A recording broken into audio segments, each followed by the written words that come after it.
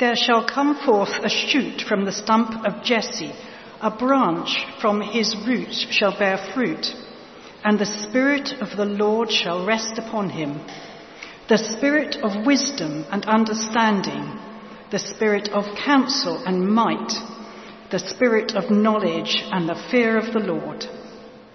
And his delight shall be in the fear of the Lord.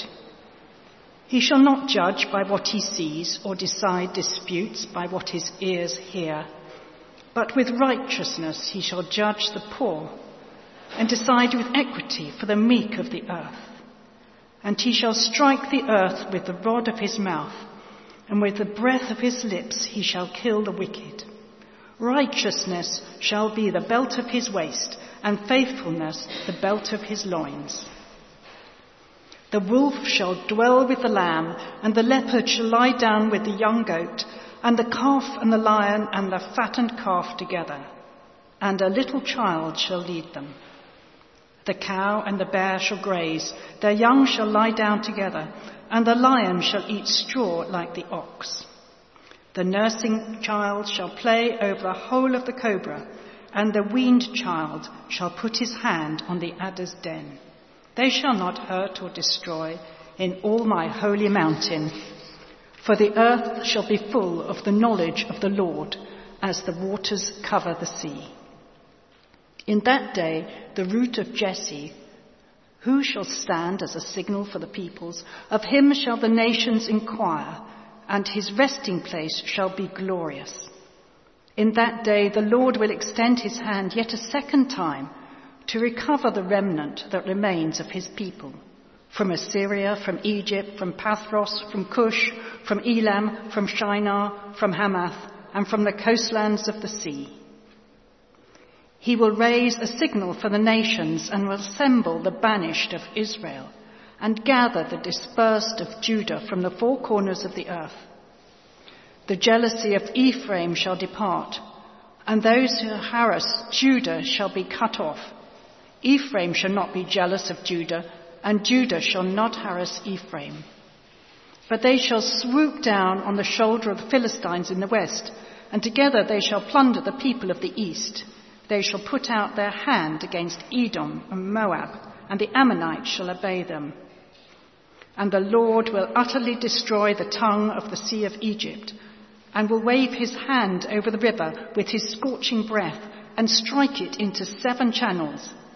And he will lead people across in sandals. And there will be a highway from Assyria for the remnant that remains of his people, as there was for Israel when they came up from the land of Egypt.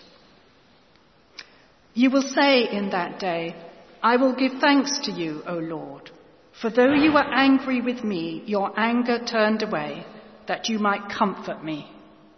Behold, God is my salvation. I will trust and will not be afraid. For the Lord God is my strength and my song, and he has become my salvation. With joy you will draw water from the wells of salvation. You will say in that day, give thanks to the Lord, call upon his name, make known his deeds among the peoples, proclaim that his name is exalted. Sing praises to the Lord, for he has done gloriously. Let this be made known in all the earth. Shout and sing for joy, O inhabitants of Zion, for great in your midst is the Holy One of Israel. Do you actually teach that to people? How do you mean? Do you actually teach that God hates homosexuals and that women should be stoned to death? I'm not sure that's what the Bible teaches. It is. How can you deny that?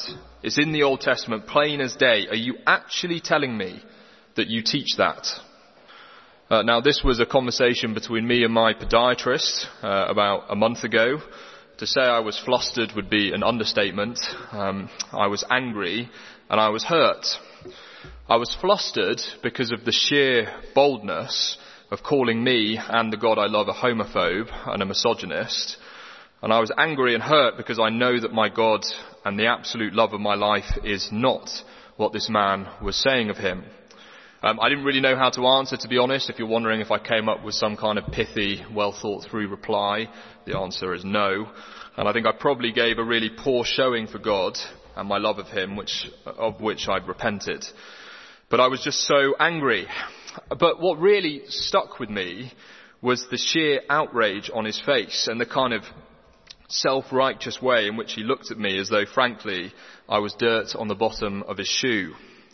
I couldn't believe it, to be honest. I certainly couldn't believe it when he tried to make me sign up for a really expensive, unnecessary appointment straight after. But then he did joke that the Church of England was incredibly rich, so I should be able to afford it. It's worse, though, isn't it, than just an offhand, ignorant comment on his part. Because this man is speaking about his Creator. And this man owes everything to the God that he is insulting. God could call into judgment in a breath if he wanted to. In fact, the very breath he used to make that comment about me, my job and my God was given to him by God. The irony is obvious. Now, all of us here will be able to insert our own story in that place, maybe not quite so bold, but it might be it's the hostile relative at the family dinner calling you stupid or ignorant for believing in God. It could be yet another impartial BBC report taking easy potshot at Christians, potshots they would never dare take at another religion like Islam or Hinduism.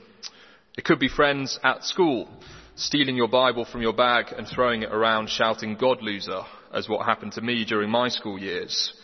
It could be the diversity team at work telling you to stop talking about the gospel because this is a place of tolerance and religious freedom. Or it could just be the sheer weight, couldn't it? That overwhelming weight of seeing person after person at the school gate live their lives out in complete denial of the God who made them and loved them. I would challenge you, if you ever have a spare moment, this is the kind of thing I like to do, just stand in a crowded spot in London and watch. Chances are everyone you see is someone happily and ignorantly walking in complete rejection of the God who loves them and gave himself for them. And so it begs the question, and this is the question I want us to think about this morning, and it's the question we're going to be thinking about for the whole sermon. What would it take? And when will the world recognise the one true God? When will the world recognise the one true God? Now, I'm going to need you to concentrate with me this morning. Apologies, because we're at the climax of our section 7 to 12, and these verses are without doubt some of the most beautiful, precious, and absolutely stunning verses in the whole Bible. But if we don't concentrate together, then we're going to miss the weight of them, and that would be a tragedy. So do some deep breathing, star jumps, or whatever you need to focus, and we'll dive in. But to help us, I only have one goal for us from this talk this morning, and it's to answer that question. When will the world recognise the one true God? Here's the answer: when the world sees Jesus. It is the Sunday school answer, but I want to show us the magnificence, power, glory, and might of the Lord Jesus. I want us to leave this morning seeing that our King is far bigger than we ever dared imagine, and to go away praising him as our risen and reigning King. But you see, this question that we're trying to answer, this is the exact same question the Israelites had. The Israelites, our initial readers, had the same problem as my podiatrist. They do not recognise the one true God either. The big question that 7 to 12 is answering was set up for us in chapter 1. And that question is, when will God's children recognise him as the one true God? Have a look with me at chapter 1, verse 2, just so I can show that to us together. Isaiah chapter 1, verse 2. And this is how the whole book opens. This is the problem that Isaiah presents us with that he then sets out to answer. Chapter 1, verse 2. Hear, O heavens, and give ear, O earth, for the Lord has spoken. Children have I reared and brought up, but they have rebelled against me. The ox knows its owner and the donkey its master's crib, but Israel does not know. My people do not understand. God wants children who recognize him. And just to show you why we're meant to hold chapter 1 and 7 to 12 together, the theme of children is all over this section 7 to 12. Now, we saw already in this verse how the book opens with a reference to children. And here in 7 to 12, we have an overwhelming number of references to children. There are over 14 that I counted. Don't worry, I'm not going to bring us through every single one. The famous passage of the virgin birth, to name the most obvious one. But we have even two in our reading. Have a look with me at 11 verse 6. The wolf shall dwell with the lamb, and the leopard shall lie down with the young goat, and the calf and the lion and the fattened calf together, and a little child shall lead them. Or 11 verse 8, the nursing child shall play over the hole of the cobra, and the weaned child shall put his hand on the adder's den. The language of children is all over this section. So where does this leave us? I told you we might need to concentrate. To summarize, chapter 1 is asking the question, how will God get children who recognize him as Lord? And here in chapter 11 and 12, we're finally going to get the answer. And it's an answer we should really care about, because it's the same answer to the question we have up here. When will the world recognize the one true God? Now, I struggled when prepping this passage because, as I said, this is without doubt one of the absolute climaxes of Scripture. If the Bible was a mountain, this is Everest. We are at the peak, and themes that began right back in Genesis all come together in what I think can only be described as a symphony of Scripture.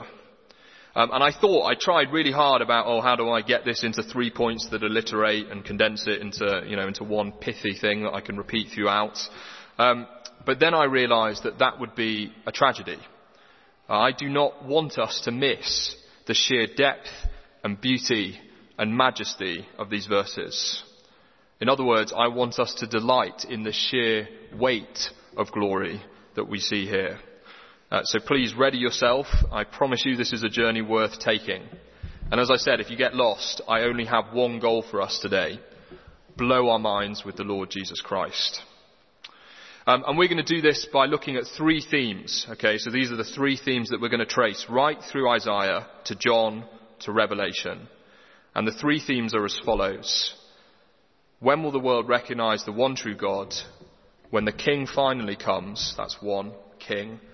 2, to bring about a new Eden, that's 2, Eden. And 3, to bring about a new Exodus. So point number 1. When will the world finally recognize God? Well, when we get a new Spirit-filled King. Have a look with me at chapter 11, verses 1 to 5. Chapter 11, verses 1 to 5. There shall come forth a shoot from the stump of Jesse, and a branch from his roots shall bear fruit. And the Spirit of the Lord shall rest upon him, the Spirit of wisdom and understanding, the Spirit of counsel and might, the Spirit of knowledge and fear of the Lord.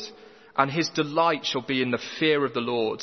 He shall not judge by what his eyes see, or decide disputes by what his ears hear. But with righteousness he shall judge the poor, and decide with equity for the meek of the earth. And he shall strike the earth with the rod of his mouth, and with the breath of his lips he shall kill the wicked. Righteousness shall be the belt of his waist, and faithfulness the belt of his loins. Now, I'll confess with you, I puzzled so much over verse 1, which is a great place to struggle, isn't it, as soon as you start. I really didn't understand, to begin with, why we're talking about Jesse. Do you notice that? There shall come forth a shoot from the stump of Jesse. Now, Jesse was King David's father, and he gets very little mention in the Old Testament. Basically, none. So why isn't this the stump of David? Well, I think it's because God is saying we need a new David. We need to go back to before David. In other words, we need to chop down the tree to before David is born, right back to Jesse, so we can have another David-like king. Another king who is a man after God's own heart. God's people need another David. When will the world recognize the one true God? Well, when we get a new David. Do you see the image? The tree is Jesse's line and all the people that come after him. And Isaiah is saying, cut it all down. We need another shoot to come from Jesse's stump. Another king, just like the one Jesse produced. And this king is radically unlike what Israel has ever seen before. The spirit of wisdom shall rest on him. His delight will be in the fear of the Lord. He will not judge by what his eyes see. In other words, this is a king who is the exact opposite of Judah's current king Ahaz that we've been seeing in our series in Isaiah. Ahaz was not wise because he refused God's sign in chapter 7. Ahaz feared the world because he feared Assyria instead of God. Ahaz judged by what his eyes saw because he thought Assyria looked more powerful than God. Whoever this new David king is, he is the opposite of Ahaz. So we're beginning to answer that question, aren't we? When will the world recognize the one true God? When will God's children finally trust God for themselves? Well, when the Spirit-filled David king comes, we need a new king. When will our world recognize the one true God? When a new king comes. And this brings me on to my second point. When will the world recognize the one true God? Well, when the new king comes and brings about a new Eden. Have a look with me at verse 6 to 11. The wolf shall dwell with the lamb, and the leopard shall lie down with the young goat, and the calf and the lion and the fattened calf together, and a little child shall lead them. The cow and the bear shall graze, their young shall lie down together, and the lion shall eat straw like the ox. The nursing child shall play over the hole of the cobra, and the weaned child shall put his hand on the adder's den. They shall not hurt or destroy in all my holy mountain, for the earth shall be full of the knowledge of the Lord as the waters cover the sea. Do you see the garden and animal language? The wolf will lie with the lamb, leopard will lie down with the young goat, and a little child shall lead the lion and fattened calf. This is a picture of complete safety and bliss. But it goes one step further, because this is a garden that is better than Eden. This is a garden that was better than the first. Have a look with me at verse 8 and 9 again. The nursing child shall play over the hole of the cobra, and the weaned child shall put his hand in the adder's den. There will be no threat of the snake. I wonder if you noticed that. A child can happily play over the adder's den, because there is no threat anymore of the snake coming and deceiving them, like in Genesis 3. The devil will not hurt or destroy in all of God's holy mountain. This is a perfect and better Eden. This is a place that will be so safe that I could go across the road now, gather up the children in the kids' work, and take them merrily to an adder's den. I wonder how you're feeling about this. And we can play whack-a-mole, okay? With the snake den, hands right down in the hole, jumping merrily about, making as much noise and a racket as we possibly can, and there would be no danger whatsoever of them being bitten or deceived or falling. This is a new and better Eden. And this is an Eden that is for everyone. Verse 10. In that day, the root of Jesse, whoever this king is, this root of Jesse, shall stand as a signal for the peoples. Of him shall the nations inquire, and his resting place will be glorious. A new and better Eden. And this brings me on to my third and final point, the final of our three themes. When will the world recognize the one true God? Well, when the new king brings a new Eden and a new Exodus rescue. I hope you're starting to see why I said this passage is really symphonic. All of these stunning Old Testament promises coming together around a new Davidic king. Have a look with me at verse 15 and 16. And the Lord will utterly destroy the tongue of the sea of Egypt, and will wave his hand over the river with his scorching breath and strike it into 7 channels. And he will lead people across in sandals, and there will be a highway from Assyria for the remnant that remains of his people, as there was for Israel when they came up from the land of Egypt. Do you see the Exodus language? Except this time, it's better still than the exodus from Egypt. God will once more destroy the tongue of the sea of Egypt, and God once more will bring his people back to his Eden. But have a look with me at this detail in verse 15, the final clause. And he will strike it into 7 channels, and he will lead his people across in sandals. Why 7? Well, in the first Exodus, Moses parted the Red Sea with just 1 channel, right through the middle. Here, though, this Exodus will be through 7 channels. 7, the number of biblical perfection. 7, the number of God's rest. 7, the number of a new creation. God is going to prepare and make a better and perfect Exodus. And do you see the wonderful outcome of this King, Eden and Exodus in chapter 12, verses 1 to 2? Have a look with me. You will say in that day, I will give thanks to you, O Lord, for though you were angry with me, your anger turned away, that you might comfort me. Behold, God is my salvation. I will trust and will not be afraid, for the Lord God is my strength and my song, and he has become my salvation. Finally, we get the solution to the sinful children of chapter 1. Finally, Isaiah gets his answer to when will God get the children he so desires. God's people will recognize the one true God. We've finally gone from the rebellious children of chapter 1 to the children of God who sing the song of Isaiah in 12 verse 3 to 6. With joy you will draw water from the wells of salvation, and you will say in that day, give thanks to the Lord, call upon his name, make known his deeds among the peoples, proclaim that his name is exalted, sing praises to the Lord, for he has done gloriously. Let this be made known in all the earth. Shout and sing for joy, O inhabitants of Zion, for great in your midst is the Holy One of Israel. Praises upon praises. Finally, the people see God and his King. All because whoever this King is, and we don't know who it is, has finally brought about a new Eden through a new Exodus. So to summarize, the big hope for Isaiah's initial readers was this coming King. That is their big hope. This new and better David will bring all the things that Isaiah hoped for. So when will the world, God's children, recognize the one true God? Well, when this King comes. So this begs the question for us, doesn't it? Who is this King? Who is this King who is spirit-filled, can bring about a new Eden and a new Exodus rescue? Well, there are hundreds of places I could take you in the New Testament. And to be honest with you, when I was prepping this, I got way too excited about this. I think I found about 40 different references. Sadly, I then realised this sermon would be completely unintelligible if I included them all. So very late on Friday night, I called poor Denny up and begged him to help me make this material understandable.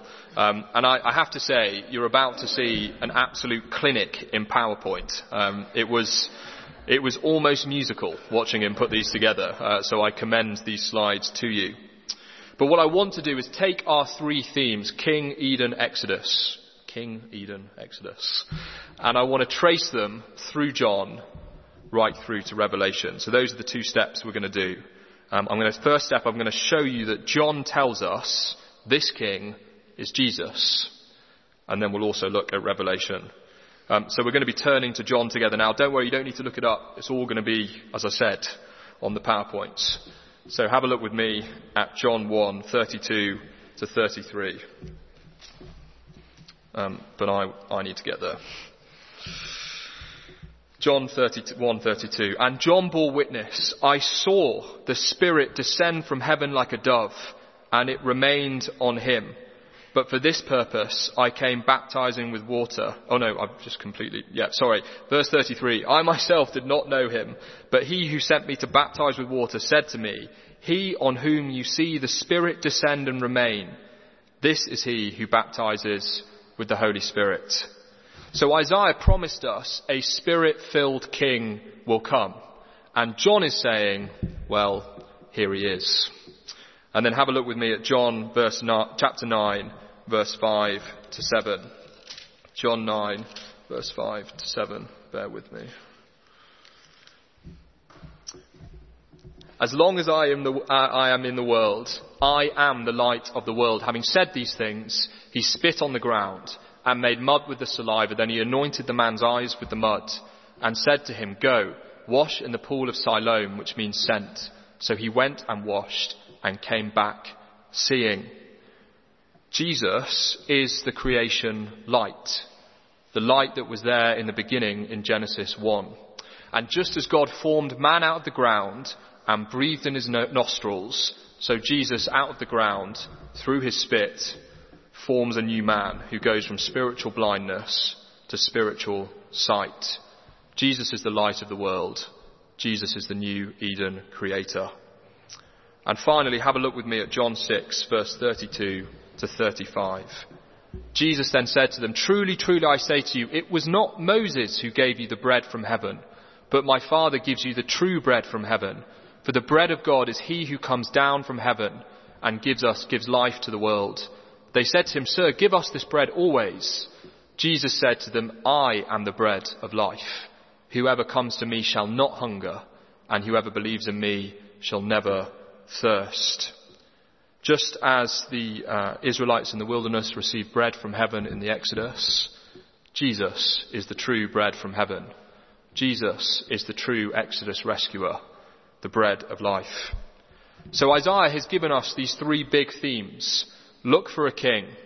Look for the new Eden. Look for the new Exodus. And here we see that John is saying, Jesus is that king. Jesus brings that Eden. Jesus brings that Exodus. The king that Isaiah longed for, well, it is the Lord Jesus Christ. When will the world finally see and recognize the one true God? Well, in a sense, they already are. The king has come. But it begs a question, doesn't it? Benji, the whole world doesn't yet recognize God as king.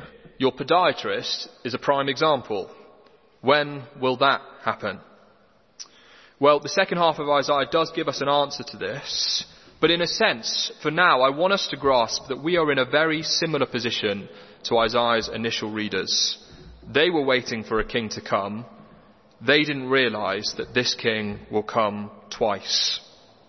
You see, Jesus has already brought about a new Eden and a new Exodus, but he will come again to bring that Eden and Exodus to complete fulfillment. Have a look with me at Revelation 21, verse 1 to 4. Then I saw a new heaven and a new earth, for the first heaven and the first earth had passed away, and the sea was no more. And I heard a loud voice from the throne saying, "Behold, the dwelling place of God is with man. He will dwell with them, and they will be his people, and God himself will be with them as their God. He will wipe away every tear from their eyes, and death shall be no more. Neither shall there be mourning, nor crying, nor pain any more, for the former things have passed away." Revelation brings together all three themes that Isaiah gave us in 11 and 12. I wonder if you notice all of those images coming up. We see here the king speaks from the throne in verse 3, because God is now finally with his people. This Eden, verse 4, is one where there will be no death anymore, where a child can play over the hole of the adder. And that interesting detail in verse 1, the sea was no more. Well, we don't need one channel anymore. We don't need 7 channels anymore, because there is no sea. Because access to God, we can just walk up to him and see him. So when will the world and the whole world recognize Jesus as king and king alone? Well, it is when the Spirit-filled king brings his new Eden and new Exodus rescue and comes again. So, for us, I only have one point of application. We've covered an immense amount of ground this morning. You've done very, very well. But that is the point. This is our Jesus. He is not small. So I only have one point of application, and it is praise. It's where chapter 12 leaves us. It's where I hope we are left. Praise the Lord Jesus, the King. Because you see, 12 was a prediction about how we can praise in the future when this King comes. But we know this King. This King has come. He's brought a new Eden and a new Exodus rescue, and every believer sitting in this room is a recipient of that. We can praise the King already, and one day the whole world, as Revelation says, will do the same. This is our King. He and he alone brings about everything that humanity longs for. He brings perfect rule as a perfect King. He brings a perfect dwelling place in Eden, and he brings his people into it himself through his great Exodus rescue. This is our King. This is your King. There is only one thing left to do when we see a King such as this. A King that the Old Testament longed for. A King that Isaiah told his people to wait for. A King who died on a cross and was crowned King of the whole world. And a King who will one day bring us home. Praise, praise, praise. Praise him when you wake and praise him when you sleep. Praise him in your work and in your relationships. Let your whole life be one of praise and praise alone for the King Jesus. Let me lead us in prayer. Lord, we thank you that all the promises of the Old Testament find their amen in Jesus the King. Lord, forgive us for when we have such a small view of you, and please would something from this morning have helped us see the majesty, awesomeness and might of Lord Jesus the King. And would our lives be ones of praise to him and him alone. Amen.